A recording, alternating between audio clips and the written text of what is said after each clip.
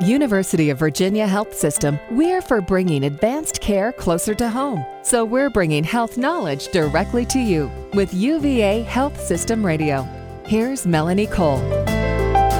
Are there certain sports or activities where hip injuries would be more likely and be more common? What are those most common hip injuries and how do you prevent them? And that's the most important thing.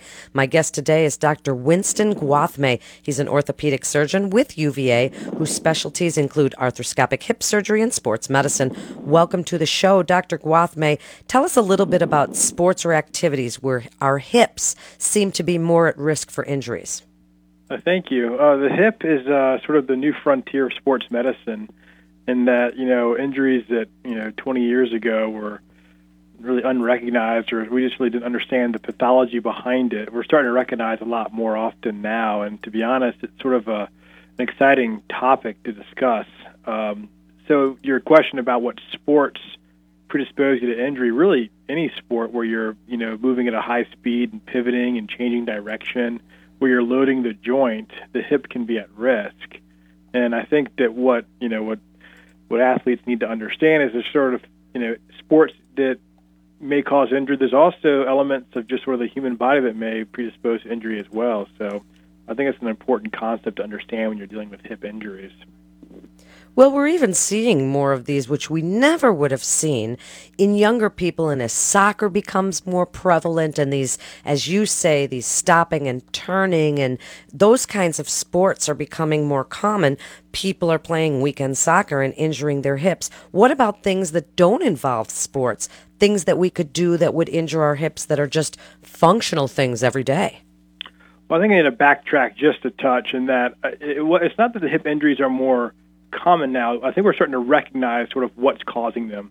And it's a combination of two things, really, to make it pretty simple. One is the way you're shaped, and two is what you expose your hip to. So the normal hip is pretty tolerant to most activities, but there's certain elements of the way the pelvis might be shaped that might make you at risk for having a hip injury with sports or even with just routine activities. And what I mean by that is sometimes the ball and socket of the hip joint just don't fit together that well. And it's either a developmental thing or sort of built into your genetics. Sort of the same reason why some people go on to have arthritis and some people don't. And I think that what we're starting to recognize is there's certain elements of the skeletal morphology that might make you at risk for having hip injuries. So when do we know that it's actually a strain or an injury? When would we go see a doctor? So normally hip injuries will be pain localizable to the groin. The hip joint is actually directly in the groin. It's not out in the side. It's not really in the back. So most people who have hip injuries recognize discomfort in the groin, and it's usually worse with loading the hip. So if you're putting impact onto the hip, or when you're sitting in it for a long period of time with your hip flexed, sometimes you'll feel some discomfort. It'll be sometimes standing up from a long car trip, you'll feel pain within the hip, or sometimes when you're playing a specific sport and you do a certain twist or turn, you'll feel that pain, and that's when really we start thinking more and more about the hip joint as being part of the problem. What do you do about it? What's the first line of defense? Because icing the hip or resting, you think about the knees are easier, but what do you do for the hip? The hip, like you say, easy. The knee is right there. The hip's deep down within the body, so even putting a bag of ice on it takes a while for that cold to get down to the hip joint. So I think rest really is the first thing I would try, just try to calm things down. Ice is very helpful for some of the inflammation that might be around the hip. Anti-inflammatories are always very helpful because there's usually an inflammatory component to it. But hip pain that's sort of localizable to the groin that doesn't get better after a couple of weeks, you probably ought to at least see somebody to try to make sure you don't have something more sinister going on. And what if you do? When you go see a doctor, what is it you're going to do? Can an X-ray show things, or do you have to have an MRI? So I think that's a very good question. I think, and this is sort of my gestalt, if you will, that the X-ray is really the gold standard for diagnosing hip pathology. And what I mean by that is, going back to what I said previously, the way that your body and your pelvis is shaped is very important when you're trying to understand hip injuries. There's a term, it's a kind of a complicated term I don't want, but it's called femoroacetabular impingement, or FAI, and the femur is the thigh bone, the acetabulum is the socket, And basically, it's when the ball and socket don't fit together that great. And that's recognized really on X-ray, to be honest. And you can see sort of the way the ball and the socket is shaped and see if there's going to be a risk factor for having a hip injury. And let's just say that you have that shape to your pelvis. An MRI can be very helpful to make sure the labrum, which is basically it's almost like the lip around the hip joint, the cartilage, the soft surface of the hip. See if there's damage there or the muscles around the hip. I'm even hearing about some younger people requiring hip replacements. Dr. Gwathmeh, when does it come to that? And especially we hear about that in our older patients all the time. Hip replacement being one of the easier to recover from, certainly more than a shoulder or a knee. But when does it come with the younger people to something so drastic? So let me tell you, my goal in my specialty is to avoid hip replacement. I'm a hip preservation specialist. So I try to do everything I possibly can to prevent the progression of arthritis, to address injuries in a minimally invasive manner, to avoid the ultimate salvage, which is the hip replacement. Now, all that being said, a hip replacement is an outstanding surgery. It's got probably the best track record of any orthopedic surgery that we offer. But it is metal inside the body, and if you can maintain your own anatomy and your own tissue, you're a lot better off in the long run. And so what I would try to do is recognize the pathology that might predispose you to having arthritis and do what I can to either correct it or at least ameliorate it to a point where you can put off, getting a hip replacement much, much later in your life.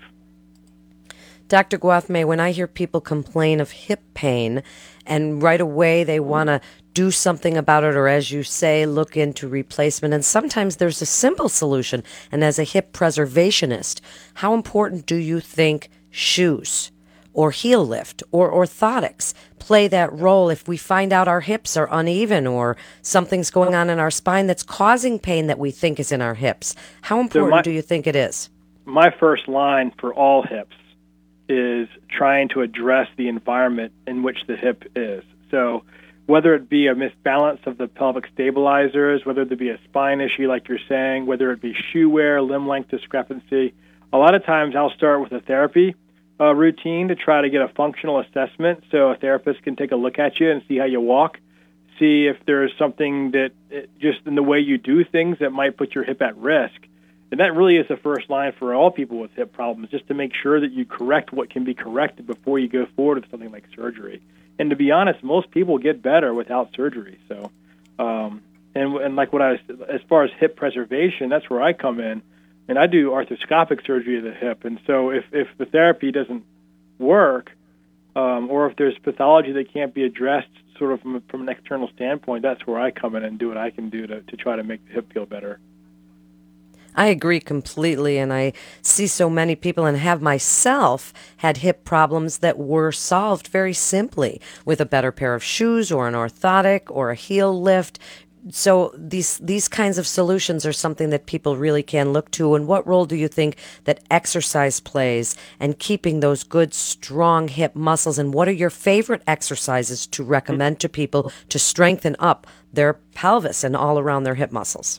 So I start with the core typically. I think the core is really where the foundation for the entire gait cycle, the way your hips move. So the spinal stabilizers, the pelvic stabilizers, and things like that.